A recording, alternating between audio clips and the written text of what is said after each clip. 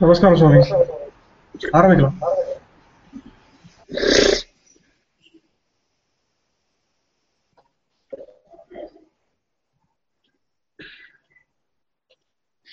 यो नित्यमच्युतपदाम्बुजयुग्मरुक्मव्यामोहतस्तदितराणि तृणाय मेने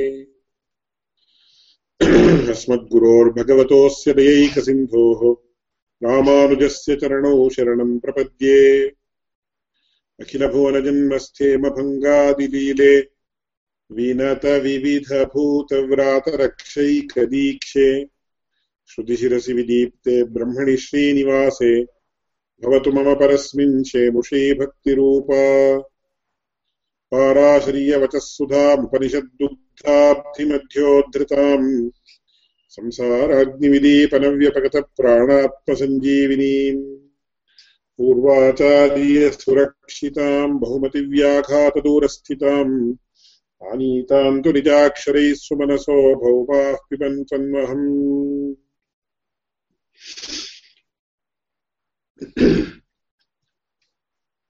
ஆகாஷாதிகரணம் அப்படின்னு சொல்லக்கூடிய அதிகரணம், அதனுடைய சித்தாந்த பாகத்தை இன்னைக்கு அனுசந்தானம் பண்ணலாம்.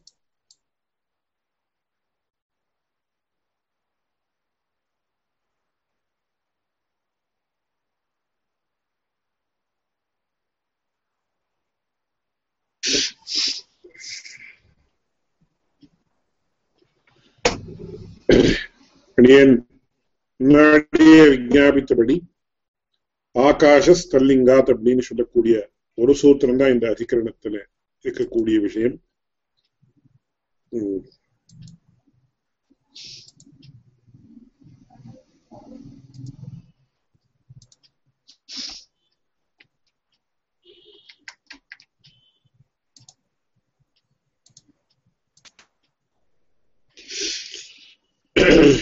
இதுல பூர்வபக்ஷம் அந்த பூர்வபக்ஷத்துக்கு முன்னாடி ரொம்ப சுருக்கமாக இந்த அதிகரணத்தினுடைய விஷய வாக்கியத்தை அஸ்ய லோகஸ்ய காகதிஹி இதி ஆகாஷைதி ஹோவாச சர்வாணி ஹவாயமானி பூதானி ஆகாஷாதேவ சமுத்பத்யந்தே ஆகாஷம் பிரத்யஸ்தம்யந்தி ஆகாஷோஹ வா ஏபியஹ ஜாயாம் ஆகாஷ பராயணம் அப்படின்னு இந்த அதிகரணத்தினுடைய விஷய வாக்கியம். இது இந்த விஷய வாக்கியமானது ஜெய்வலி பிரவாகணன் அப்படின்னு சொல்றவருக்கும் சாலாவத்தியா அப்படின்றவருக்கும் நடக்கக்கூடிய ஒரு சம்வாத ரூபமாக இருக்கக்கூடிய விஷயம். அதாவது it is in the form of a dialogue. அதுல சந்தேகம் என்ன அப்படின்னு கேட்டா, இதுல சம்மரி என்னன்னா, இந்த ஆகாஷ வித்யில சொல்லக்கூடிய ஆகாசம் அப்படின்ற சப்தம் பரமாத்மாவை குறிக்கிறதே தவிர பிரசித்தமான பஞ்சபூதங்களே ஒன்னாக இருக்கக்கூடிய ஆகாசத்தை சொல்லாது அப்படின்னு. அதுல சம்சயம் என்ன அப்படின்னு கேட்ட, பிரசித்த ஆகாஷ அப்படின்னு சொல்லக்கூடிய இந்த ஆகாசம்தான் இந்த இடத்துல குறிக்கப்பட்டது ஆகாஷ சப்தத்தாலே அப்படின்னு அதுவா இல்லை பரமாத்மா தான் குறிக்கப்பட்டானா அப்படின்னு சந்தேகம். அதுக்கு பூர்வபக்ஷம் என்ன சொல்லிட்டு அப்படின்னு, பிரசித்தாகாஷா இதி பிராப்தம் குதஹ சப்தைக சமதிகம்யே வஸ்துனி ஏவார்த்தः व्युत्पत्ति सिद्धः शब्देन प्रतीयते स एव गृहीतव्यः. சோ இதனுடைய அர்த்தம் முன்னாடி விவரணம் பண்ணப்பட்டிருக்கு. அத்தः பிரசித்தாகாஷ ஏவ சராச்சர பூதஜாதஸ்ய கிருத்ஸ்னஸ்ய காரணம் அப்படின்னு சொல்லி, பிரசித்தாகாசமே பரமாத்மா, பரமாத்மாவே பிரசித்தாகாசம், அது காட்டிலும் வேறுபட்டதில்லை அப்படின்னு பூர்வபக்ஷியருடைய அபிப்பிராயம். அதற்கு மேல் கொண்டு சர்ச்சைகளெல்லாம் ஏற்பட்டிருக்கு. அந்த சர்ச்சைகளுடைய விஷயங்களை சுருக்கமாக அடியன் விஞ்ஞாபிச்சிருக்கேன். டீப்பான ஒரு சர்ச்சை இருக்கிறதுனால அந்த விஷயத்தை விஸ்தாரமாக அடியன் இப்போ இங்க விஞ்ஞாபிக்கிறேன். மேற்கொண்டு சித்தாந்தத்துல என்ன சொல்றாரு அப்படின்னு, ஏவம் பிராப்தே ப்ரூமஹா ஆகாஷஸ்தல்லிங்காத் அப்படின்னு சொல்லி, இதுல இந்த சூத்திரத்துல 2 பதங்கள், ஆகாஷான்னு சொல்லக்கூடிய பதம் ஒண்ணு, தல்லிங்காத் அப்படின்னு. தல்லிங்காத் அப்படின்னா தஸ்ய லிங்கம் தல்லிங்கம். தல்லிங்காத் அப்படின்னு பஞ்சமி விபக்தியந்தமாக இருக்கிறபடியாலே இங்க ஹேதௌ அப்படின்னு சொல்லுவோம், பிகாஸ் அப்படின்ற அர்த்தத்துல நாம சொல்றோமோ இல்லையோ, அதுதான் இங்க தல்லிங்காத்னு கடைசியில பஞ்சமி விபக்தியால சொல்லப்படுது. அதனால இந்த சூத்திரத்தினுடைய அர்த்தம் என்ன அப்படின்னு கேட்ட, ஆகாஷா அப்படின்னா the word akasha here refers to the supreme lord only. ஏன் அப்படின்னு கேட்ட, தல்லிங்காத், because the Vedic passages like Akasha Deva Samutpadyante etc. specifically and precisely mention that because of the creation, sustenance and the dissolution of the universe is denoted by the word Akasha. அதுதான் இங்க சொல்லப்படுறது. என்ன அப்படின்னா, ஸ்ரீபாஷ்ய பங்கியில பார்க்கலாம், ஆகாஷ சப்தாபிதேய प्रसिद्धात् प्रसिद्धाकाशात् अचेतनात् अर्थान्तरभूतः यथोक्तलक्षणः परमात्मा एव. பிரசித்தமான ஆகாசம் அப்படின்னா பாப்புலராக இருக்கக்கூடிய ஆகாசம் என்னன்னு இருக்கோ அது அச்சேதனம். ஆனா பரமாத்மா எப்பேற்பட்டவன் அப்படின்னா சைத்தன்யமயன் அப்படின்னு நம்ம சொல்றோம். சித்கனஹா இத்தியாதி சப்தங்கள் எல்லாம் உபயோகப்படுத்தி சொல்றோம். ஒரு சைத்தன்யம் அப்படின்றதையே நாம ஒரு மூர்த்தி பவிச்சா எப்படி ஆகுமோ, ஒரு பர்சானிபிகேஷன் ஆஃப் சைத்தன்யான்னு சொன்ன எப்படி ஆகுமோ அப்படின்னு அர்த்தத்தை எடுத்துக்கணும். அதனால பிரசித்தாகாஷாத்து அச்சேதனாத்து அர்த்தாந்தரபூதா, அச்சேதனமாக இருக்கக்கூடிய பிரசித்தமான ஆகாசம் அப்படின்றது என்ன இருக்கோ அதை காட்டிலும் விலட்சணமானது அவன் தான் பரமாத்மா. குதஹா தல்லிங்காத், எந்த காரணத்தினாலே தல்லிங்காத், நிகில ஜெகதேக காரணத்துவம் சர்வஸ்மாத் ஜ்யாயஸ்துவம் பராயணத்துவம் இத்தியாதீனி பரமாத்மலிங்கானி உபலப்யந்தே. இந்த பிரசித்தமான ஆகாசம் அப்படின்றது நிகில ஜெகதேக காரணம், எல்லா ஜெகத்துக்கும் ஒரே காரணமாக இருக்க முடியுமானா இருக்க முடியாது. சர்வஸ்மாது ஜ்யாயஸ்துவம், எல்லா வஸ்துகளுக்கு காட்டிலும் உத்தமமாக இருக்கக்கூடியது, பெரிசாக இருக்கக்கூடியது. இந்த ஒரு லிங்கங்கள், லிங்கம் அப்படின்னா என்ன அர்த்தம் அப்படின்னு ஒரு 2 வார்த்தையை சொல்றேங்க. லிங்கம் அப்படின்ற சப்தத்துக்கு என்ன அர்த்தம் அப்படின்னு கேட்டா, சாமானியமா சிவலிங்கம் அப்படின்னு சொல்லுவோம். சிவலிங்கம் அப்படின்னா லிங்க பூஜை பண்ணக்கூடாது, இது பண்ணக்கூடாதுன்னு அப்புறம் அதுக்கெல்லாம் மேற்கொண்டு விஷயங்கள்லாம் வரும். அதனால இங்க தல்லிங்காத்தன லிங்க சப்தம் வந்திருக்கு அப்படின்னு சொன்ன, லிங்கம் அப்படின்னு சொன்ன காரணம் அப்படின்னு ஒரு அர்த்தம் உண்டு. இன்னொரு அர்த்தம் நாம் ஊகிக்கிறதுக்கு காரணமாக இருக்கக்கூடிய விஷயம், that which is the cause of inferring, அதுக்கு லிங்கம் அப்படின்னு. இப்போ உதாரணத்துக்கு புகையை பார்க்கிறோம், புகையை பார்த்த உடனே நெருப்பு இருக்கு நமக்கு தெரியும். இங்க என்ன சொல்றோம், தூமஹா வன்ஹேஹே லிங்கம் அப்படின்னு சொல்றோம். லிங்கம் அப்படின்றதுக்கு சம்ஸ்கிருதத்துல என்ன அர்த்தம் சொல்றாங்க, லீனம் அர்த்தம் கமயதீதி லிங்கம். லீனம் அப்படின்னா நமக்கு கண்ணுக்கு தெரியாமல் அப்படின்ற சாதாரணமான அர்த்தத்தை வச்சுக்கணும்.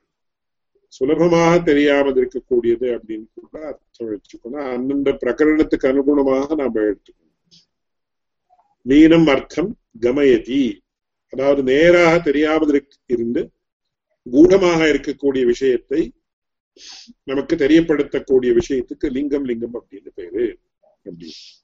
அதனால சிவலிங்கம் அப்படின்னு சொன்ன அதுக்கு என்ன அர்த்தம் அப்படின்னு, அந்த சிவனுக்கு சாதாரணமாக ஆகாரம் கிடையாதுன்னு சொல்லுவாங்க.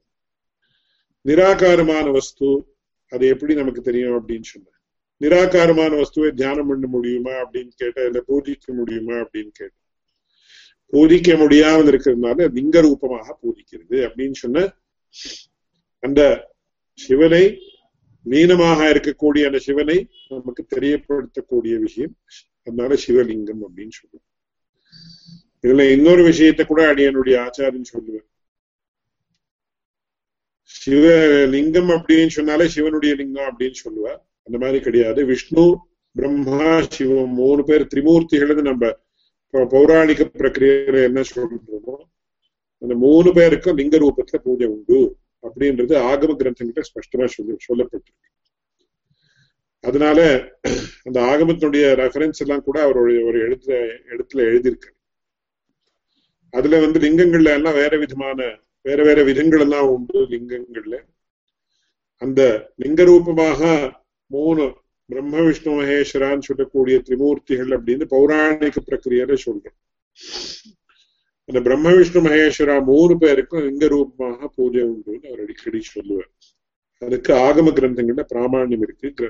ஸ்பஷ்டமாக இந்த அதாவது பிரம்மாவை பூஜிக்கக்கூடிய சதுர்முக பிரம்மாவுக்கு இருக்கக்கூடிய லிங்கத்தினுடைய ஆகாரம் வேறு, சிவனை பூஜிக்கக்கூடிய ஆகாரம், சிவனை ரெப்ரசென்ட் பண்ணக்கூடிய லிங்கத்தினுடைய ஆகாரம் வேறு, பிரம்மாவை ரெப்ரசென்ட் பண்ண விஷ்ணுவை ரெப்ரசென்ட் பண்ணக்கூடிய லிங்கத்தினுடைய ஆகாரம் வேறு சொல்லுவோம்.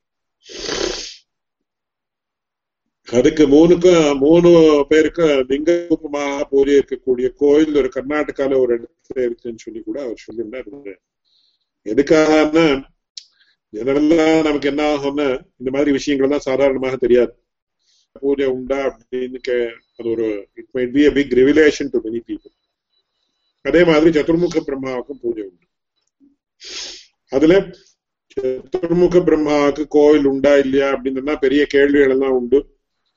அதுல சிவனுடைய கோயில் நிறைய இருக்கு, விஷ்ணுவனுடைய கோயில் இருக்கு. சதுர்முக பிரம்மாவுக்கு எங்கேயோ ஒரு 2-3 இடத்துலாம் கோயில் இருக்கு.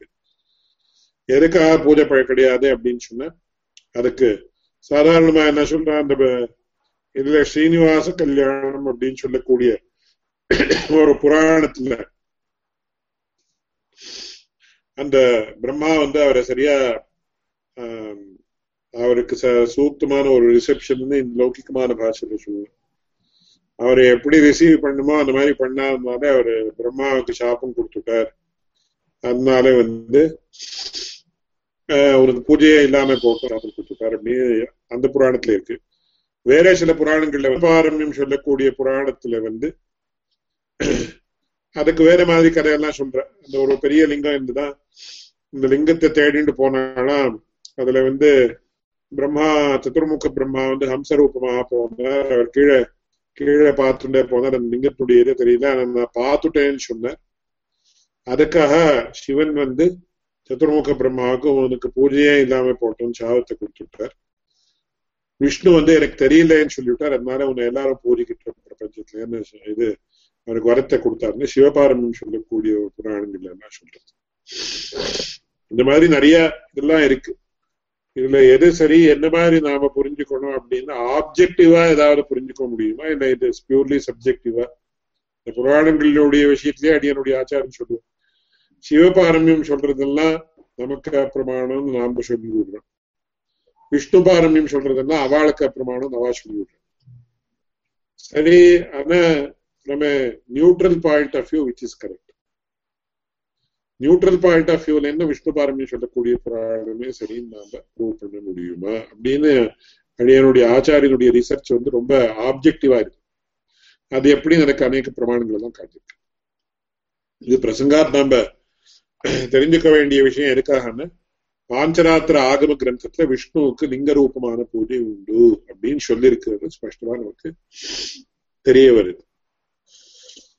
அதுக்கு ஒரு அடியனுடைய ஆச்சாரியன் ஒரு பெரிய ஆகம வித்வானோட சர்ச்சை பண்ணி அப்புறம் அவருக்கு அந்த எடுத்த காட்டின சந்தர்ப்பத்துல அவர் சொன்னாரு, ஒரு 500 தடமாவது நான் இந்த புஸ்தகத்தை பார்த்திருப்பேன், இந்த மாதிரி இருக்குன்னே விஷயம் எனக்கு தெரியாது, இந்த காட்டினதுக்கு அப்புறம் தான் எனக்கு தெரிஞ்சதுன்னு சொல்லி அவர் ஒத்துண்டு ரொம்ப அப்ரிஷியேட் பண்ணாருன்னு அடியனுடைய ஆச்சாரியன் அடிக்கடி சொல்லுவார்.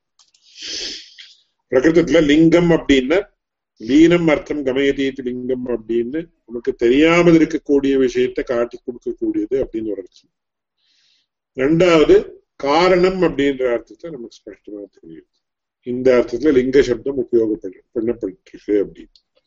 பிரகிருதத்துல ஆகாஷா தல் லிங்கா லிங்காத் அப்படின்னா பரமாத்மா அசாதாரண லிங்காத், பரமாத்மாவுக்கே அசாதாரணமாக இருக்கக்கூடிய சின்னம் அப்படின்னு கூட வச்சுக்கலாம். அதனாலதான் உபயலிங்கம் அப்படின்னு மேற்கொண்டு உபயலிங்காதிகரணம் அப்படின்னு வரப்போகுது. அங்க கூட லிங்கம் அப்படின்னு ஸ்தானத்தோபி பரஸ்யோபயலிங்கம் சர்வத்ரஹி அப்படின்னு ஒரு சூத்திரம் பரமாத்மா உபயலிங்க விசிஷ்டா அப்படின்னு சொல்லிட்டு, உபயலிங்கம் அப்படின்னு லிங்கத்வயம், ரெண்டு லிங்கம், ரெண்டு பிரதானமான சின்னங்கள். ஒன்னு அகில ஹேய பிரத்தினீகத்துவம், இரண்டாவது கல்யாண குணீகதானத்துவம்.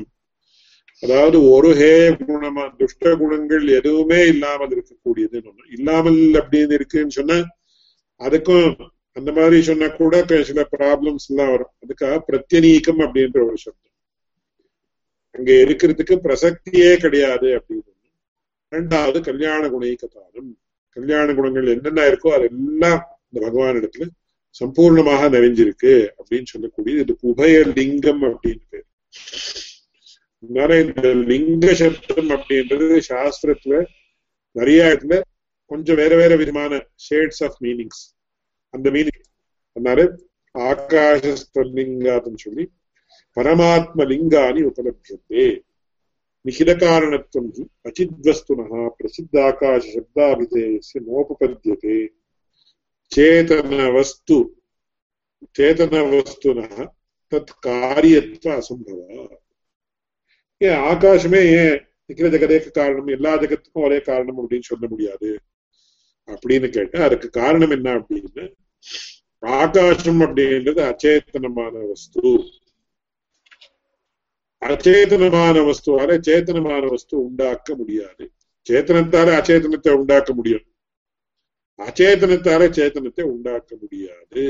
அதனால சேத்தன வஸ்துனஹா தற்காரியத்துவ அசம்பவா. ரொம்ப முக்கியமான பாயிண்ட். இங்க ஆகாசமே ஏன் இருக்கக்கூடாது அப்படின்னு கேட்டேன்.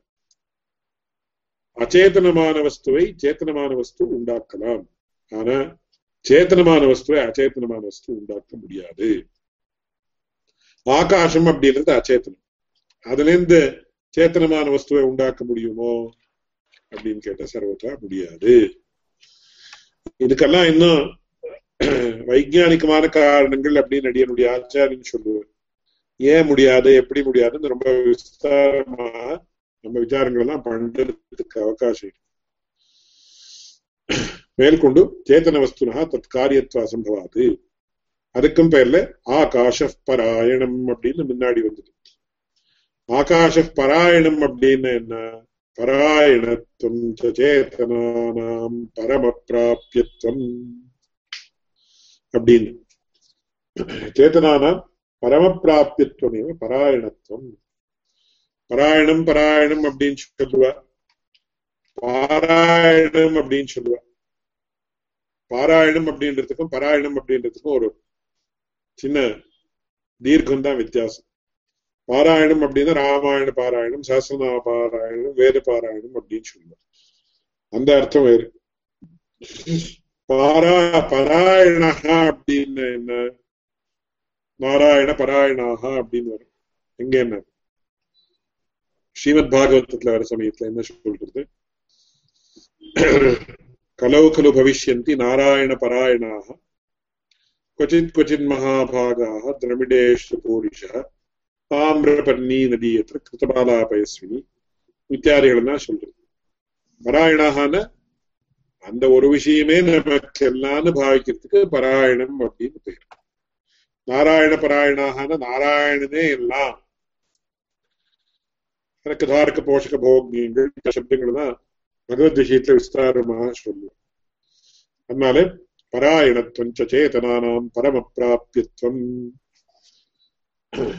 அதனால ஆகாஷ பராயணம் அப்படின்னு எல்லா சேத்தனங்களுக்கும் பரமப்பிராப்தியமான வஸ்து ஏதோ அது பராயணம் அப்படின்ற சப்தத்தாலே சொல்லப்படுகிறது. பரமப்பிராப்தியம் அப்படின்னு எல்லாவற்றுக்காட்டிலும் அடையவே அவசியமாக அடைய வேண்டிய வஸ்து ஏதோ அதுக்கு பராயணம் பராயணம் அப்படின்னு பேரு.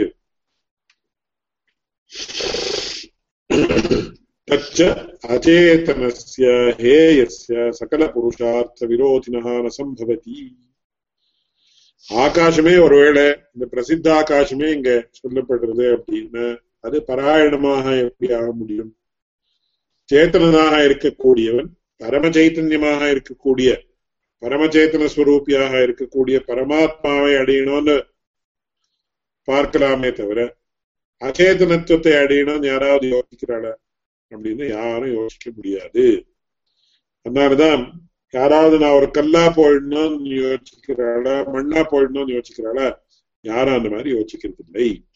தச்ச அச்சேதனஸ்ய சகல புருஷார்த்த விரோதினஹா ஹேயஸ்ய சம்பவதி. அதனால இந்த எல்லா காரணங்களாலேயும் சர்வஸ்மாத்யாயஸ்த்வஞ்ச நிருபாதிகம் சர்வைஹி கல்யாண குணைஹி சர்வேபியா நிரதிஷயோத்கர்ஷா. அதே மாதிரி எல்லாவற்றுக்காட்டிலும் பெரியது உத்தமமானது அப்படின்னு என்ன அப்படின்னு கேட்ட சர்வைஹி கல்யாண குணைஹி சர்வேபியா நிரதிஷய உத்கர்ஷா. எல்லாவற்றுக்காட்டிலும் உயர்ந்தது அப்படின்னு என்ன அப்படின்னு கேட்டோம். நிரதிசயமான உத்கர்ஷம் உயர்வுன்னு சொல்றோம் சம்ஸ்கிருத தமிழ்ல. நிரதிசயமான உயர்வு உத்கர்ஷம் எதனால அப்படின்னா சர்வைஹி கல்யாண குணைஹி, சகல கல்யாண குணங்களும் எதுக்கு இருக்கோ அதுதான் அத்தியந்த உயர்ந்ததான வஸ்து. அதனால நாம என்ன சொல்றோம், குணகிருத்த உத்கர்ஷம், சக்தி கிருத்த உத்கர்ஷம், இந்த மாதிரி வேற வேற விதமான உத்கர்ஷங்கள் உண்டு. அதனால கல்யாண குணைஹி சர்வேபியா நிரதிஷய உத்கர்ஷா அப்படின்றதுதான் சர்வஸ்மாத் ஜாயஸ்தும் அப்படின்னு சொல்றது. ததபி அச்சிதா நோபபத்தியத்தை. அச்சித் வஸ்துவான ஆகாசத்துக்கு இதெல்லாம் கிடையாது. அதனால ஆகாஷா அப்படின்ற சப்தம் இந்த விஷய வாக்கியத்தை எதை சொல்றது அப்படின்னு பரமாத்மாவை தான் குறிக்கிறது அப்படின்னு ஸ்பஷ்டமா தெரியும். அப்போ இந்த அப்ஜெக்ஷன்ஸுக்கெல்லாம் என்ன பதில் அப்படின்னு ரெண்டு அப்ஜெக்ஷன் பிரதானமா பண்றேன். பூர்வபக்ஷிகள் ஆக்ஷேபத்தை பண்றேன். அதை முதல்ல இங்கிலீஷ்ல எழுதிருக்கிறத எங்க விவரணம் பண்ணி மேற்கொண்டு அதுக்கு சம்ஸ்கிருதத்தை வாசிச்சு காட்டுறேன். இல்ல முதல்ல ஒரு கேள்வி அவ என்ன கேட்டா அப்படின்னா, when one has to understand the existence of an object purely based on verbal testimony only that meaning is considered, not some other meaning that may be conveyed through the secondary or tertiary means அப்படின்னு. அதனுடைய அர்த்தம் என்னன்னா, இப்போ உடனே யாரோ ஒருத்தருக்கு நாம சொல்றோம் ஆகாசத்தை பாருன்னு சொல்றோம். சோ ஆத்துல உள்ள உட்காந்துருந்தா நாம என்ன பண்றோம், உடனே வெளியில போயிட்டு இப்படி மேலே பாருங்க. சோ ஆகாஷான இமிடியேட்டா நமக்கு தெரியற மீனிங் என்ன, பாப்புலர் மீனிங் என்ன, இந்த ஆகாசம் தானே. நான் ஆகாஷாதேவ சமுத்பத்தே ஆகாஷே பிரதீயந்தே ஆகாஷ பராயணம் அப்படின்னு சொல்றதுக்கு அந்த மீனிங் தானே நமக்கு ஸ்பஷ்டமா வரும். அதுக்கு வேற நியாயங்கள் எல்லாம் உச்சாரணம் பண்ணி முன்னாடியே விவரணம் பண்ணிச்சு. பிரதமோபஸ்தித பரித்தியாகே மானா. So that is the meaning I get immediately. Why should I give up that meaning or why should I discount that meaning அப்படின்னு கேட்டாங்க. அதுக்கு பதில் என்ன சொல்றாரு அப்படின்னு, அந்த ஆக்ஷேபம் இங்கே ஒத்து வராது. Because the concerned Vedic passages mention certain unique aspects that are exclusive to the Brahman only. இந்த வேத வாக்கியமே என்ன சொல்றது என்ன ஸ்பஷ்டமாக, அதாவது ரைட் சைட்ல இருக்கிற பாக்ஸ்ல மேல பாருங்க, ஃபர்ஸ்ட் புல்லட். இவ்வளவு நாள் நாம என்ன சொன்னோமோ அந்த குணங்கள் எல்லாம் பரமாத்மாவினிடத்திலேயே இருக்கிறதுனால ஆகாஷா அப்படின்றது பிரசித்த ஆகாசம், அச்சேதனமான ஆகாசம் அப்படின்னு சொல்றதுக்கு அவகாசம் கிடையாது. So this overrides the objection raised. இரண்டாவது ஆக்ஷேபம் லெஃப்ட் சைட்ல இருக்கக்கூடிய பிளாக் பாக்ஸ்ல இருக்கக்கூடிய இரண்டாவது பேராகிராஃப் பாருங்க. The current Vedic passage mentions about an entity that is the cause of the universe. Since the word Akasha is found in the same context, we infer that it is the popular Akasha that is being referred to as the cause of the universe. அப்படின்றது அவளுடைய ஆக்ஷேபம். அதுக்கு பதில் என்ன சொல்றாரு அப்படின்னா, இதுவும் சரிப்படாது. This too is not tenable. Since there is a need to have other authentic statements which support the statements like these. இதுல முக்கியமா என்ன சொல்றாரு அப்படின்னா, இப்ப இந்த இடத்துல ஜெகத்காரணம் எது அப்படின்னு கேள்விய கேட்டுண்டு அந்த ஜெகத்காரணம் எதுன்னா ஆகாசம் அப்படின்ற சப்தத்தாலே குறிக்கப்படக்கூடிய வஸ்துன்னு சொல்றோம். இப்போ ஆகாஷா அப்படின்னா இந்த பிரசித்தமான ஆகாசமா பரமாத்மாவா அப்படின்னு கேள்வி வந்த சந்தர்ப்பத்துல பிரசித்தமான ஆகாசம் இல்லே பரமாத்மா நம்ம முன்னாடி சொல்லிட்டோம். தல்லிங்காத் அப்படின்னு பரமாத்மாவின் இடத்துல இருக்கக்கூடிய அசாதாரணமான சில விஷயங்கள் அது பரமாத்மாவிலே இருக்க முடியுமே தவிர வேற எதுலயும் முடியாது. அதனால ஆகாஷ சப்தம் பரமாத்மாவையே குறிக்கிறதுன்னு அதை சொல்லியாச்சு. இதுக்கு இன்னொரு யுக்தியை காட்டுறாரு இந்த இடத்துல. பாருங்க, இந்த வேதம் அப்படின்றது it is a integral whole, it is an integrated body of knowledge. அதுல பரஸ்பர விரோதங்கள் இருக்குன்னு நமக்கு ஆபாத்தக அப்படின்னு அப்பேரண்ட்லி பார்த்தப்போ ஒரு தோராயமா ஒரு மேல் திருஷ்டி அப்படின்னு சொல்லுவேன், வெரி கர்சரி லுக் அப்படின்னு சொல்லுவேன் இங்கிலீஷ்ல. அந்த மாதிரி பார்த்த சமயத்துல கொஞ்சம் விரோதங்கள் இருக்கிற மாதிரி தோணும். அந்த விரோதங்கள் எல்லாம் இல்லைன்னு காட்டுறதுக்கான இந்த பிரம்மசூத்திரம் அப்படின்றது ஏற்பட்டது. அதனால ஜெகத்காரணத்துவம் அப்படின்ற விஷயத்தை சொல்லக்கூடிய இதர வாக்கியங்களையும் நாம கன்சிடர் பண்ணணும். So let us forget about the Tallingat அப்படின்றது விட்டுடலாம் கொஞ்ச நாள். இதர வாக்கியங்களை பார்க்கிற சந்தர்ப்பத்தில் நமக்கு என்ன தோன்றது, என்ன தெரியுது அப்படின்னு ஸ்பஷ்டமாக பரமாத்மான்னு சொல்லக்கூடிய பரபிரம்மம் அப்படின்னு சொல்லக்கூடிய அந்த வஸ்துதான் ஜெகத்துக்கெல்லாம் காரணம் அப்படின்னு இதர வேத வாக்கியங்களையும் ஜெகத்காரணத்தை சொல்லக்கூடிய இதர வேத வாக்கியங்களையும் சொல்லப்படுறது. அந்த காரணத்தாலேயே நாம என்ன கன்க்ளூட் பண்ணலாம் அப்படின்னு இந்த இடத்துல ஆகாஷா அப்படின்றதுக்கு பரமாத்மான் தான் அர்த்தம். இதுல இன்னொரு முக்கியமான விஷயமும் நம்ம கவனிக்கணும். இதெல்லாம் சாஸ்திர விஷயங்கள், ரொம்ப முக்கியமான சாஸ்திர விஷயங்கள். முன்னாடியே இந்த பதங்களிலே எத்தனை விதம், அதுல யோகம் ரூடம் அப்படின்னு ரெண்டு விதம் அப்படின்னு நிறைய காட்டுது. யோகம் அப்படின்னா based on the etymology of the word the meaning is derived. Rudy அப்படின்னா based on the popular usage of the word the meaning is derived.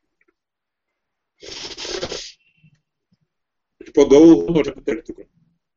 கௌஹூன்ற ஒரு சப்தத்தை எடுத்தோம்னா நமக்கு என்ன ஆகுது, அது கமு கதவு அப்படின்ற ஒரு தாத்துனால உற்பத்தி ஆயிருக்குன்னு வச்சுக்கணும். கமில் கதவு அப்படின்னு தட் விச் மூவ்ஸ் அரவுண்ட். இப்போ கௌஹூ அப்படின்னு தட் விச் மூவ்ஸ் அரவுண்ட் அப்படின்ற எட்டிமாலஜிக்கல் மீனிங் நாம எடுத்துட்டா மனுஷனுக்கும் கௌஹூன் பேர் வரலாம், because he also moves around. Even a horse or a buffalo or இது deer or a tiger or lion, everything moves around. இதுக்கெல்லாம் கௌஹூன் பேரான கிடையாது. அதனால இந்த இடத்துல நாம எட்டிமாலஜிக்கல் மீனிங்க எடுத்துக்க கூடாது. கௌஹூன்னு கோத்வாஸ்ரேயா, கோத்தும் அப்படின்ற ஜாத்தியின் கௌஹூ. அதனால மாடு, பசுமாடு அப்படின்ற அர்த்தம். இல்ல எருதுன்னு அர்த்தம் கூட வருது. That is male or female, that is matter. அதனால இந்த இடத்துல ரூடிஹி பலீயசி, யோகாது ரூடிஹி பலீயசி. ஆனா there are many exceptions. சில இடத்துல ரூட்யபேட்சையா யோகா பதீயா, அதுக்கு ஸ்பஷ்டமான ஒரு காரணம் இருக்குன்னு சொன்ன ரூடி காட்டிலும் யோகா பதீயா அப்படின்னு etymology becomes more important as in the present case. ஆகாஷா அப்படின்னா பிரசித்த ஆகாசம், பாப்புலர் ஆகாசம், ஸ்கை அப்படின்ற அர்த்தம். இது ரூட்யர்த்தம். ஆனா இந்த இடத்துல எட்டிமாலஜியெல்லாம் நாம கிரகிக்கணும். ஆசமந்தாத்து காஷதே இது ஆகாஷ, ஆகாஷ தீப்தோ அப்படின்னு தாத்து. தட் விச் ஷைன்ஸ் ஃபோர்த், எல்லா விதமாகவும் எல்லா ரூபமாகவும் எது பிரகாசிக்கிறதோ அதுக்கு ஆகாஷா. ஆசமந்தாத்து காஷதே இது ஆகாஷ, காஷ தீப்தோ அப்படின்ற தாத்துனால உண்டாயிருக்கு. அதாவது நிரதிசயமான தீப்தி, ஒரு பாலப்பள்ளியும் ஷைனிங் எதுக்கு இருக்கு அப்படின்னு சொன்னா பரமாத்மாவுக்கு தான் இருக்கு. ஏன்னா பரமாத்மா எப்பேற்பட்டவன் அப்படி அத்தः பரோ திவோ ஜோதிர் தீப்யதே ஹிரண்யஸ்மஸ்ரு அப்படின்னு எல்லாம் வேற வேற பிரமாணங்கள் எல்லாம் இருக்கு. ஆழ்வார்கள் பாடுற சந்தர்ப்பத்துல கூட பரம் சுடர் அப்படின்னு சொல்லுவாங்க. பரமாத்மா எப்பேற்பட்டவன் அப்படின்னு ஜோதிஸ்வரூபா அப்படின்னு. எப்பேற்பட்ட ஜோதின்னா அதுதான் கோட்டி சூரிய சமப்பிரபா அப்படின்னு விஸ்தாரமா சொல்றேன். அதனால இங்க the etymological meaning is more important than the popular usage meaning. அதனால ஆசமந்தாத்து காசத்தே இதி ஆகாஷா அப்படின்ற ஒரு எட்டிமாலஜி எடுத்துள்ள அது பரமாத்மாவுக்கு தான் அன்வயிக்கிறது. இது ஒரு அர்த்தம். இரண்டாவது ஆசமந்தாத்து காஷயதி இதி ஆகாஷா, வேற வஸ்து எல்லாம் பிரகாசித்தமாக ஆற மாதிரி பண்ணக்கூடிய வஸ்து இந்த ஆகாசம். அதனால பரமாத்மா அப்படின்னா என்ன அர்த்தம்? நம்ம கண்ணுக்கு பார்க்கிற சக்தியை கொடுத்தவன் யாரு? நம்ம புத்திக்கு தெரிஞ்சுக்கக்கூடிய சக்தியை கொடுத்தவன் யாரு? நம்ம மூக்குக்கு மூந்து பார்க்கக்கூடிய சக்தியை கொடுத்தவன் யாரு? நம்ம இந்த சர்மத்துக்கு தொட்டு பார்க்கக்கூடிய சக்தியை கொடுத்தவன் யாரு? இந்த மாதிரி எல்லா வஸ்துவும் தெரியறதுக்கு பிரகாசம் அப்படின்னா ஞானத்துக்கு பிரகாசம் அப்படின்னு சொல்றது. அப்படியே அப்பிரகாசம் அப்படின்னா இருட்டுக்கு அப்பிரகாசம் அப்படின்னு சொல்றோம். எப்பவுமே தெரிஞ்சுக்கிறது அப்படின்னா ஞானம், அது பிரகாச ரூபமாக. இந்த இதுல கூட கார்ட்டூன் காமிக்ஸ் எல்லாம் வருமே, அதுல கூட எனக்கோ ஒரு ஐடியா தோணித்தேன்னா என்னன்னா ஒரு சின்ன இது போட்டு இப்படி ஒரு லைட் போடும். That means he has got some idea அப்படின்னு. அதனால ஞானம் அப்படின்றது எப்பவுமே எப்படி இருக்கும் அப்படின்னு சொன்னா அது பிரகாச ரூபமாக இருக்கும். அதனால இங்க காஷயதி ஆசமந்தாத்து காஷயதி ஆகாஷா, எல்லா வஸ்துவையும் பிரகாசிப்பிக்க கூடியது அந்த பரமாத்மா தான். எல்லாம் விஸ்தாரமா சொல்லலாம். மத்த ஸ்மிருதி ஞானம் அப்போகனஞ்ச அப்படின்னு பரமாத்மா பகவான் கீதாச்சாரியன் இல்ல கீதையில சொல்லுவோம். ஒரு சமயம் சடனா ஒரு ஐடியா நமக்கு பிளாஷ் ஆகுது, அது பெரிய that idea may turn out to become result in millions of dollars. அதே மாதிரி ஒரு சமயத்துல நமக்கு ஒரு விஷயம் தெரியாமல் போகணும் அப்படின்னு சொன்னா அதுக்கும் பரமாத்மா காரணம். அந்த விஷயம் வேறு. ஆனா நமக்கு தெரியறதுக்கு காரணம் எதுன்னா அதுவும் அது பரமாத்மா தான். அதனால ஆசமந்தாத்து காஷயதி ஆகாஷா, ஆசமந்தாத்து பிரகாஷயதி அப்படின்னு பிரா உபசர்க்கம் போட்டா நமக்கு ஸ்பஷ்டமா தெரிஞ்சு விடுறது. பிரகாஷா பிரகிருஷ்டா காஷா பிரகாஷா அப்படின்னா பிரகிருஷ்டமான ஒரு பளபளப்பு அப்படின்னு சொல்றோமோ இல்லையாது பிரகாசம். பிரா உபசர்க்கம் எடுத்துட்டு அப்படின்னு போட்டாலும் ஒரு விதத்துல அதே அர்த்தம். அதனால ஆகாஷா அப்படின்னு அதுவும் அந்த காசுன்ற தாத்துனால உற்பத்தி ஆயிருக்கு. காசு தீபம். அதனால நாம இங்க என்ன பண்ணணும் அப்படின்னு சொன்னா பிரசித்த ஆகாசம் அப்படின்னு ரூடின்னு சொல்லுவாங்க சம்ஸ்கிருதத்துல. இந்த ரூடியை விட்டுடணும் இந்த இடத்துல. Because there is an overriding cause. நம்ம என்ன பண்ணணும்னா ஆகாஷம் ஹிமலாதிக் மீனிங் எடுத்துக்கணும். ஆசமந்தாத்து காஷதே இதி ஆகாஷா, ஆசமந்தாத்து காஷயதி காசல் ஃபார்ம் அப்படின்னு சொல்லுவா, நிஜந்தம் அப்படின்னு சொல்லுவா சம்ஸ்கிருதம். இன்னொருத்தரை பண்றது அப்படின்றது சாதாரணமான ஒரு தாது, பண்ண வைக்கிறது அப்படின்றதுக்கு காசல் ஃபார்ம் அப்படின்னு சொல்லுவேன். அதுக்கு சம்ஸ்கிருதத்துல பிரயோஜக கர்த்திருவம் அப்படின்னு சொல்லுவேன். அதனால ஆசமந்தாத் காஷயதி ஆகாஷான்னு சொல்லி அந்த விற்பத்தியை வச்சுள்ளு நமக்கு இங்க பரமாத்மாவை தான் இந்த ஆகாஷ சப்தம் அப்படின்னு சொல்றது அப்படின்னு நாம கிரகிக்கணும். அப்படின்னு இந்த ஸ்லைட்ல pink box this too is not tenable, since there is a need to have a look at other authentic statements which support statements like these. Adu oru vishayam. Moonavathu, further in this context, the etymological meaning of the word is to be considered. Now the akasha asamantati kashate or asamantati kashayati akasha.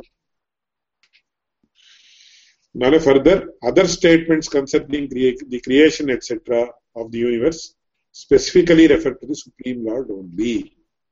In the ella karanangalaale, the arguments of Purva Pakshin are not tenable.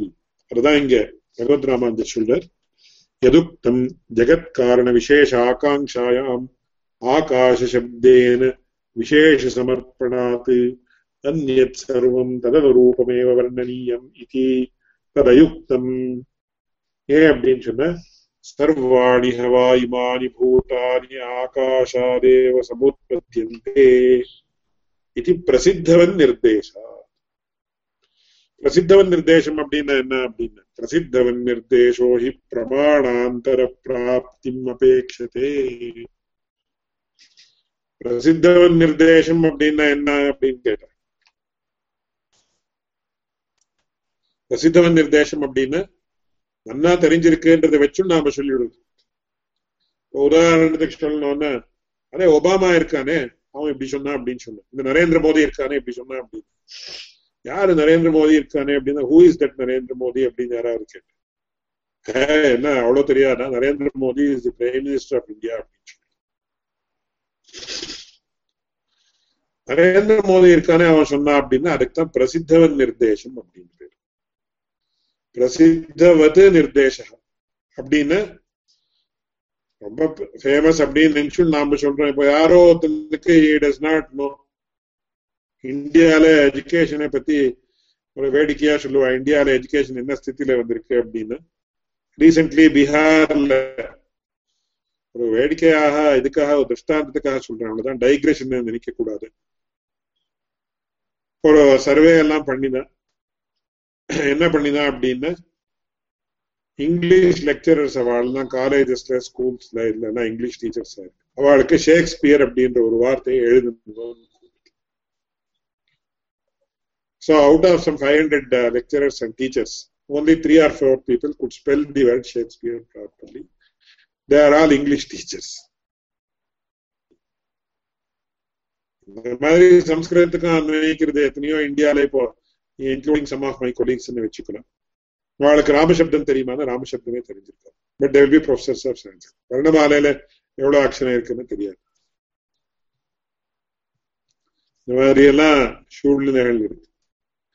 ஆனா எதுக்காக சொல்ல வரேன்னா, நரேந்திர மோடி இருக்கானே அவன் எப்படி சொன்னா, நரேந்திர மோடின்னு யாருன்னு இந்தியால ஒரு ஸ்கூல்ல எல்லாம் கேட்ட, many people may not know, many children or even many lecturers may not know who is he or who he is. அப்ப நாம என்ன சொல்றேன், யாரு who is that அப்படின்னா, he is the prime minister of India. அதனால பிரசித்தவன் நிர்தேசம் அப்படின்னு நம்ம சொன்னோம். பிரசித்த நிர்தேசம் அப்படின்னு பிரசித்தவத் நிர்தேசம். It is mentioned as if it is well known. அதுக்கு என்ன சொல்லுவாங்க, இங்கிலீஷ் லாங்குவேஜ்லயே அதுக்கு கொஞ்சம் சொல்லி காட்டணும் அப்படின்னு. Sachin Tendulkar Sachin said like this அப்படின்னு, சச்சின் ஹூ அப்படின்னு கேட்டா அப்படின்னு ஃபேமஸ் கிரிக்கெட்டர்னா அப்போ. அதனால பிரசித்தவன் நிர்தேசோ ஹி பிரமாணாந்தராபேட்சம் பஜதே அப்படின்னு அந்த அர்த்தத்துல என்ன சொல்றார் இங்க மூணாவது லைன் பாருங்க. பிரசித்தவன் நிர்தேசோ ஹி பிரமாணாந்தர பிராப்திம் அபேட்சதே. பிரசித்தவன் நிர்தேசம் அப்படின்னு சொன்ன as if it is famous, வேற இடத்துல இருக்கக்கூடிய பிரமாணத்தை நாம் அனுசந்தானம் பண்ணணும். பிரமாணாந்தராணின்னு வேற இடத்துல இருக்கக்கூடிய பிரமாணம் ஏது, பிரமாணாந்தராணிச்ச சதேவ சௌமியமக்ராசீத் ஏகமேவா இத்தியாதீன்யேவ வாக்கியாதி. இந்த பிரமாணங்கள் எல்லாம் எதுன்னு சொன்ன, சதேவ சௌமியமக்ராசீத் ஏகமேவ த்விதீயம் ததைக்ஷர பகுஸ்யாம் பிரஜாயா இத்தியாதி வாக்கியங்கள் முன்னாடி வந்திருக்கக்கூடியது, பின்னாடி வரக்கூடியது ரெண்டும். தானிச்ச யதோதித பிரகாரேணைவ பிரம்ம பிரதிபாதயந்தி தத் பிரதிபாதிதம் பிரம்ம ஆகாச சப்தேன பிரசித்தவன் நிர்திஷ்யதே. அதனால அந்த பிரமாணாந்தரங்கள் இது என்ன, இந்த வாக்கியங்கள் தான். அந்த வாக்கியங்களாலேயே முன்னாடி பரமாத்ம வஸ்துவானது இப்ப ஏற்பட்டதுன்னு சொல்லப்பட்டிருக்கு.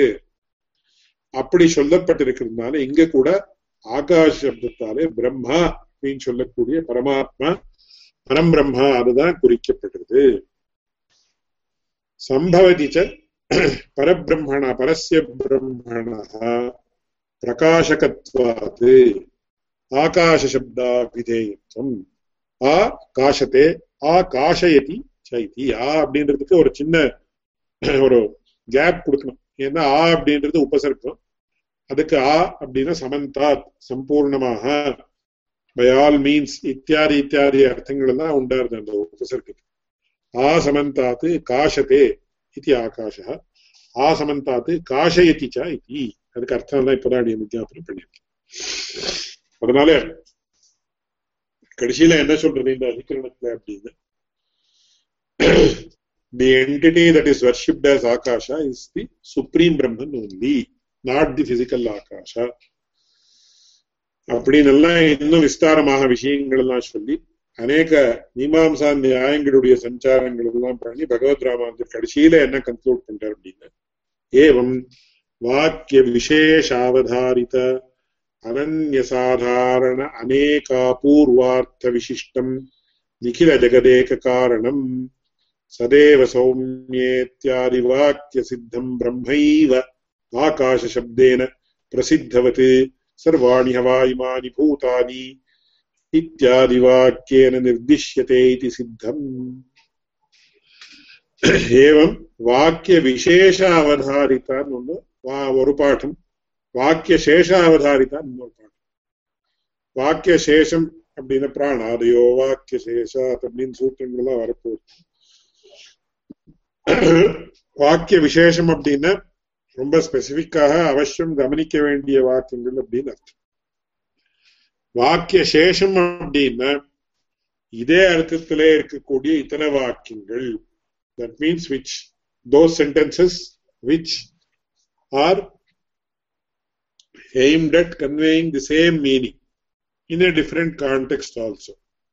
அதுக்கு வாக்கிய சேஷம் அப்படின்னு சொல்லுவாங்க. வாக்கிய சேஷாத் அப்படின்னா அந்த அர்த்தம், வாக்கிய விசேஷம் அப்படின்னு சொன்ன இந்த அர்த்தம். ரெண்டு அர்த்தத்தை நாம கிரகிக்கலான்றதுக்காக வி அப்படின்றது இந்த இடத்துல பிராக்கெட்ல காட்டிருக்க.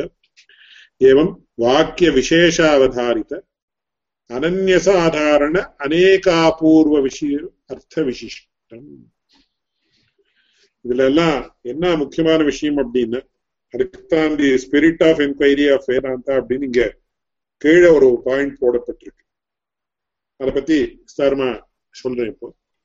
அதனால அநேக அபூர்வார்த்த விசிஷ்டம் நிகில ஜெகதேக காரணம், எல்லா ஜெகத்துக்கும் ஒரே காரணம்.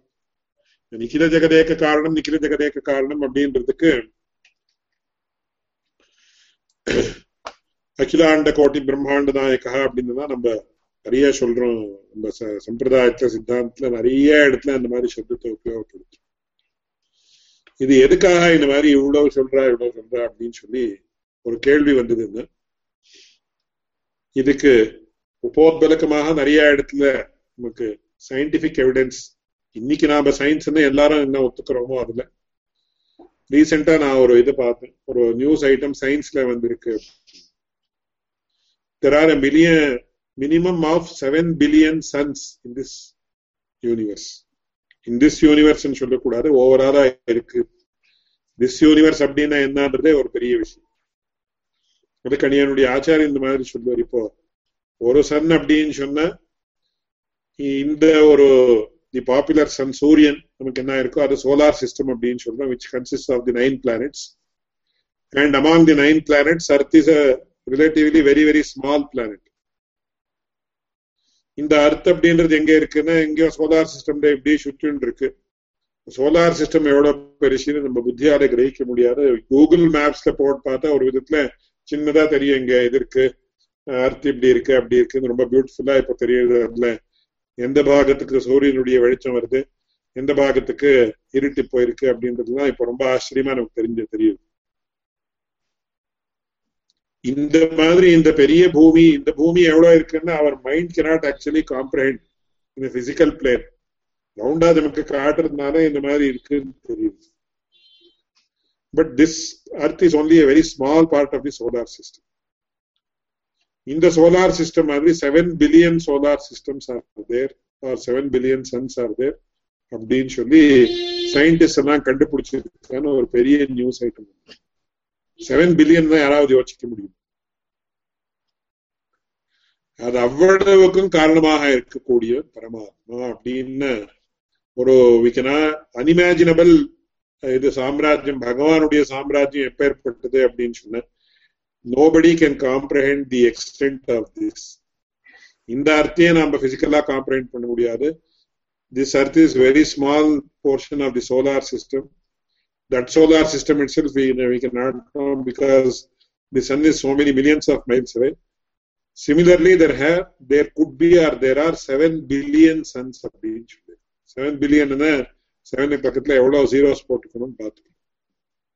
அங்கெல்லாம் எவ்வளவு லோகங்கள் இருக்கோ, எப்பேற்பட்ட லோகங்கள் இருக்கோ, எந்தெந்த ஜீவாத்மா என்னுடைய ஆச்சாரியன் அது கூட சொல்லுவார். இங்கேருந்து ஒரு ஜீவாத்மா போயிட்டா சரீர தியாகம் பண்ணானா he can be born in any other லோகா அப்படின்றது கூட நாம் புரிஞ்சுக்கணும். எந்த லோகத்துல எப்படி போய் பிறக்கிறான், அங்கேருந்து எப்படி இங்க வரான், எப்போ வரான், எந்த காரணத்தினால இங்க வந்து பிறக்கிறான், எந்த சமயத்துல இந்த சரீரத்தை தியாகம் பண்றான், யாருக்காவது ஏதாவது ஒரு சின்ன விஷயமாவது புரியுதா அப்படின்னு கேட்பாரு. இந்த ஒரு விஷயத்த நாம யோசனை பண்ணி பார்த்தா நம்முடைய அஜ்ஞானம் எவ்வளவு பெருசா இருக்குன்னு நமக்கு தெரியும். இதனாலேயே நமக்கு வினயம் ஆட்டோமேட்டிக்கா ஏற்பட்டுடும் அப்படின்னு சொல்லி அவர் அடிக்கடி சொல்லுவார். பட் சயின்ஸ்ல also they are told there are 7 billion suns அப்படின்னு சொல்லி இருக்குதுன்னா இது எல்லாத்தையும் சிருஷ்டி பண்றதும் பகவான் தான். அதனால நிখিல ஜெகதேக காரணம். நிখিல ஜெகத்துன்னு என்ன இருக்கிறதே ஒரே ஜெகத் தானே நமக்கு தோணல. இல்ல 7 billion suns இருக்கு, 7 billion solar systems இருக்கு. Where they are, how they are, nobody knows. Even science-லயும் ஏதோ ரூபமா சொல்லியிருக்காளே தவிர யாராவது பார்த்திருக்காளா, பண்ணிருக்காளா, என்ன ஏலியன்ஸ் வருதுன்னு சொல்றா, வேற லோகத்துல இருந்து வருதுன்றா, UFOs இருக்கு, அது இருக்கு, NASA has accepted the existence of UFOs அப்படின்னு எல்லாம் சொல்ற. So much is being mentioned about these things. But நமக்கு இப்போ பிரகிருதிக்கு எதுக்குன்னா அகிலாண்ட கோட்டி பிரம்மாண்ட நாயக்கான்னு சொன்னா அகிலாண்ட கோட்டின்னு எவ்வளவுன்னு ஆயிரக்கணக்கான அண்டக்கட்டாகங்கள் தான் இருக்குன்னு சொல்லி பௌராணிக பிரக்கிரியில எல்லாம் எதுக்குன்னா பகவானுடைய ஒரு விஸ்தாரத்துக்கு அளவே கிடையாது அப்படின்றது புரிஞ்சுக்கிறதுக்கு நமக்கு இது சககாரியா இருக்குன்றது நாம இது அனுசந்தானம் பண்ணணும். அதனால வாக்கியார்த்த விசேஷ அவதாரித அனன்ய சாதாரண அநேகாபூர்வ அர்த்த விசிஷ்டம் நிখিல ஜெகதேக காரணம். நிখিல ஜெகத்துக்கெல்லாம் காரணம், நிখিல ஜெகத்துக்கெல்லாம் ஏக காரணம், ஒரே காரணமாக இருக்கக்கூடியது. சதேவ சௌமிய இத்தியாதி வாக்கிய சித்தம் பிரம்மா. சச்சப்த வாக்கியம் அப்படின்னு முன்னாடி இதுல வந்தது. ஈக்ஷத்திரிகரணத்துல நாம அந்த விஷயத்தை சித்தம் பிரம்மைவ ஆகாச சப்தேன பிரசித்தவத்து சர்வாணி ஹவாயிமானி பூதானி இத்தியாதி வாக்கியேன நிர்திஷ்யதே சித்தம். அதனால முதல்ல விஷய வாக்கியத்துல வந்தது. அப்பேற்பட்ட விஷய வாக்கியத்துல வந்து ஆகாச சப்தம் பரமாத்மாவையே குறிக்கிறது அப்படின்னு இது ஆகாசாதிகரணம். இதுதான் இந்த சம்மரி ஆஃப் தி அதிகரணம். இதுதான் கன்க்ளூஷன்.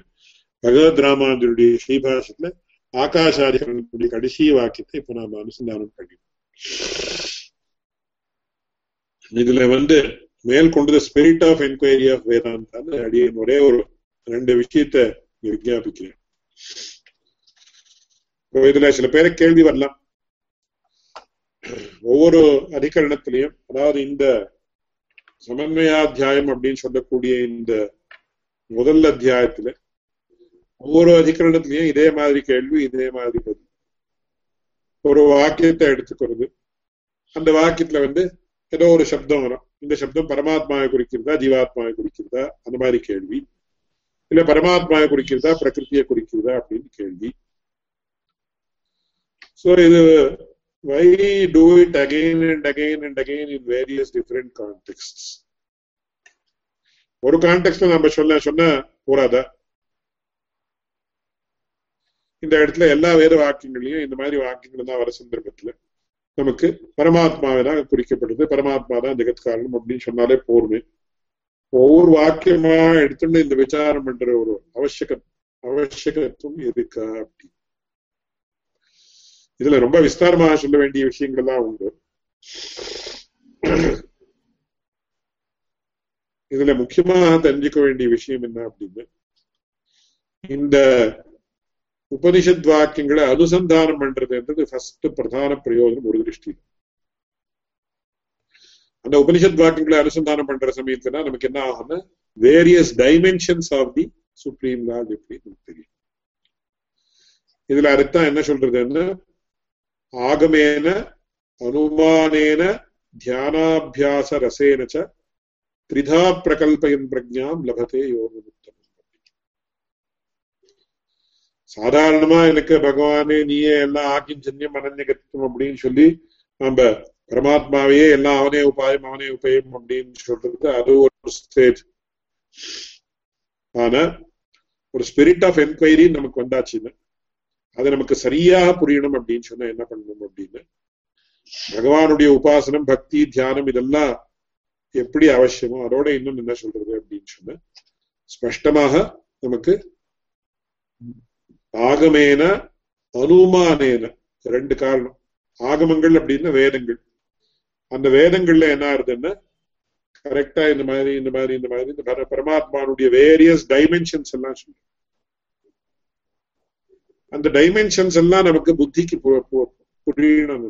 ஓ பரமாத்மான இப்ப ஏற்பட்டவன் இப்ப ஏற்பட்டவன் இப்ப ஏற்பட்டவன் இப்ப ஏற்பட்டவன் அவனுடைய வேற வேற ஆஸ்பெக்ட்ஸ் இல்லை. அந்த ஆஸ்பெக்ட்ஸ் பரமாத்மா அகில கல்யாண குணாகரா அப்படின்னு சொன்னா அது புரியாது. விஸ்தாரமாக சூக்ஷ்மமான ரீதியில நமக்கு புரியணும் அப்படின்னு சொன்னா நமக்கு எல்லா அதிகரணங்கள்ல வச்சு விசாரம் பண்ணப்படக்கூடிய எல்லா பாகங்களும் நமக்கு வேணும். So each and every dimension is necessary. So the most important and most essential dimensions are made known to us by actually going deep into the meanings of these Vedic passages. அந்த திருஷ்டியில ஒவ்வொரு அதிகரணத்தையும் விஷய வாக்கியம் வேறையா இருக்கு, இதெல்லாம் வேறையா இருக்கு.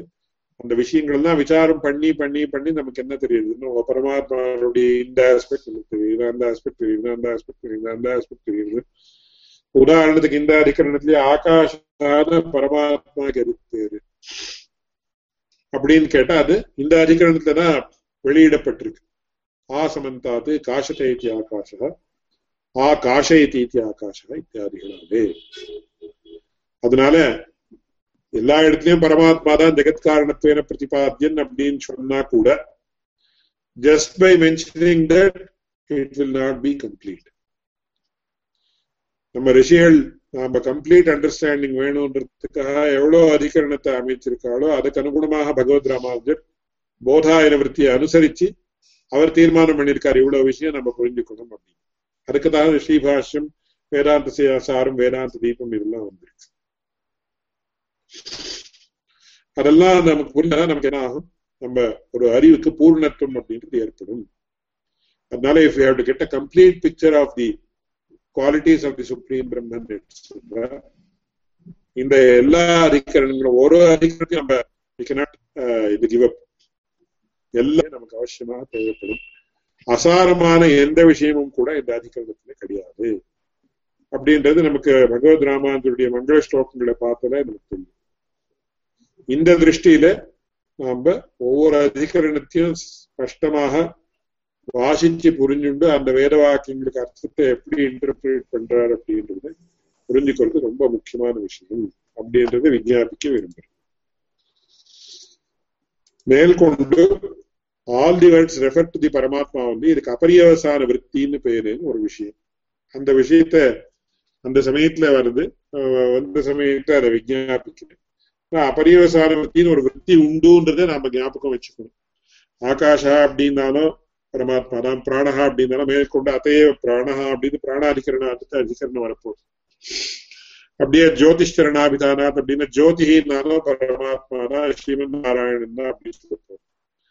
இந்த மாதிரி ஒவ்வொரு அதிகரணத்திலையும் இன்னும் ஒவ்வொரு பதத்தை சொல்லி இந்த பதத்துக்கும் அர்த்தம் ஸ்ரீமன் நாராயணன் தான், இந்த பதத்துக்கும் அர்த்தம் ஸ்ரீமன் நாராயணன் தான், இந்த பதத்துக்கும் அர்த்தம் பரமாத்மா தான் அப்படின்னு சொன்னா அப்ப எல்லா வருஷம் பரமாத்மாவையே குறிக்கிறதான ஆமா குறிக்கிறது. ஆனா அதுல சில அபவாதங்கள் எல்லாம் உண்டு, விஷயங்கள் விசேஷங்கள் எல்லாம் உண்டு. அது வேற எந்த ஸ்காலர்ஸும் கவனிக்காமல் இருக்கக்கூடிய விஷயத்தை என்னுடைய ஆச்சாரியன் கவனிச்சு அது பிரகாசப்படுத்திருக்கார். அந்த விஷயத்தையும் கூட அடியேன் அந்த சமயத்துல விஞ்ஞாபிக்கிறேன். ஆனா எதுக்காக இப்போ இதை சொல்ல வந்தேன் அப்படின்னு சொன்ன, இதுக்கு முன்னாடி ஆனந்தமயாதிகரணம் வந்தது, அதுக்கப்புறம் அந்தரதிகரணம் வந்தது, இப்போ ஆகாஷாதிகரணம், மேற்கொண்டு பிராணாதிகரணம், ஜோதிரதிகரணம். இந்த அதிகரணங்கள் எல்லாம் ஆகாஷா பிராணஹா ஜோதிஹி இந்த சப்தங்கள் எல்லாம் பரமாத்மாவையே குறிக்கிறது அப்படின்னு சொல்லப்படுது. அந்த திருஷ்டியில நாம இதை பார்க்கணும். அந்த அபரியவசான விற்த்தின்னு ஒண்ணு உண்டு, அந்த திருஷ்டியிலையும் பார்க்கணும். அது எப்படின்னு அந்த சமயத்தை சொல்றேன். சோ இந்த விஷயங்கள் எல்லாம் நம்ம பிரதானமாக மனசுல வச்சுண்டு மேற்கொண்டு விஷயங்களை அத்தியனம் பண்ணணும். இந்த அத்தியனம் பண்றதுனால நமக்கு அவசியமாக ஒரு ஸ்ரேயஸ் ஏற்படுது அப்படின்றதுல எந்த சந்தேகமும் கிடையாது. அவ்வளவு சொல்லி இந்த இதி ஆகாஷாதிகரணம் அப்படின்னு ஆகாஷாதிகரணத்தை கன்க்ளூட் பண்றேன். மேற்கொண்டு பிராணாதிகரணம் அப்படின்னு அது இந்த அதிகரணத்தினுடைய சேஷம். சேஷமா இருந்தாலும் அதை வேற அதிகரணமாக பண்ணியிருக்க. அது எப்படி என்னன்ற விஷயத்தை அடுத்த கிளாஸ்ல பார்க்கலாம் சொல்லி இந்த கிளாஸ இங்க முடிக்கிறேன். இதுல இவர் வாசுதேவன் அப்படின்றவர் I'll request you to explain the structure of the Brahma Sutras, how like Srimad Bhagavad Gita is divided into 3 excerpts of Linketrakar. Adukku Sriman Krishna Kashyap Swami, he has already given the meaning, given the answer. This structure has been explained many times, not only once or twice, with lot of graphics and classification charts. அது அந்த இடத்துல அவசியமாக பார்க்கலாம். இந்த கிளாஸஸ்ல இதெல்லாம் வந்திருக்கிறதுனால there is no need to repeat the same thing once again. Wherever there is an extra aspect that is to be conveyed, Bhagavad Ramanujடைய கிருபையால அடியேன் அவசியமாக அதை கன்வே பண்றேன். But structure of the Brahmasutras அப்படின்றது 3rd லெக்சர்ல 5th லெக்சர்ல இதுல என்ன சொல்லி சித்தத்திக்கும் சாத்தியத்திக்கும் அப்படின்னு சொல்லி அதுல ஒவ்வொரு அத்தியாயத்தினுடைய அர்த்தம் என்ன அப்படின்னு சொல்லி அந்த ஒவ்வொரு அத்தியாயத்திலையும் ஒவ்வொரு பாதத்தினுடைய அர்த்தம் என்னன்னு சொல்லி இப்ப முதல் அத்தியாயத்துல இருக்கக்கூடிய 4 பாதங்களுடைய அர்த்தம் என்னன்னு சொல்லி இந்த ஸ்ட்ரக்சர் எல்லாம் விஸ்தாரமாக விவரணம் பண்ணப்பட்டிருக்கு. So those who want to have more knowledge, they can go through it once again. Live questions ஏதாவது இருந்தா அவசியமாக கேட்கலாம்.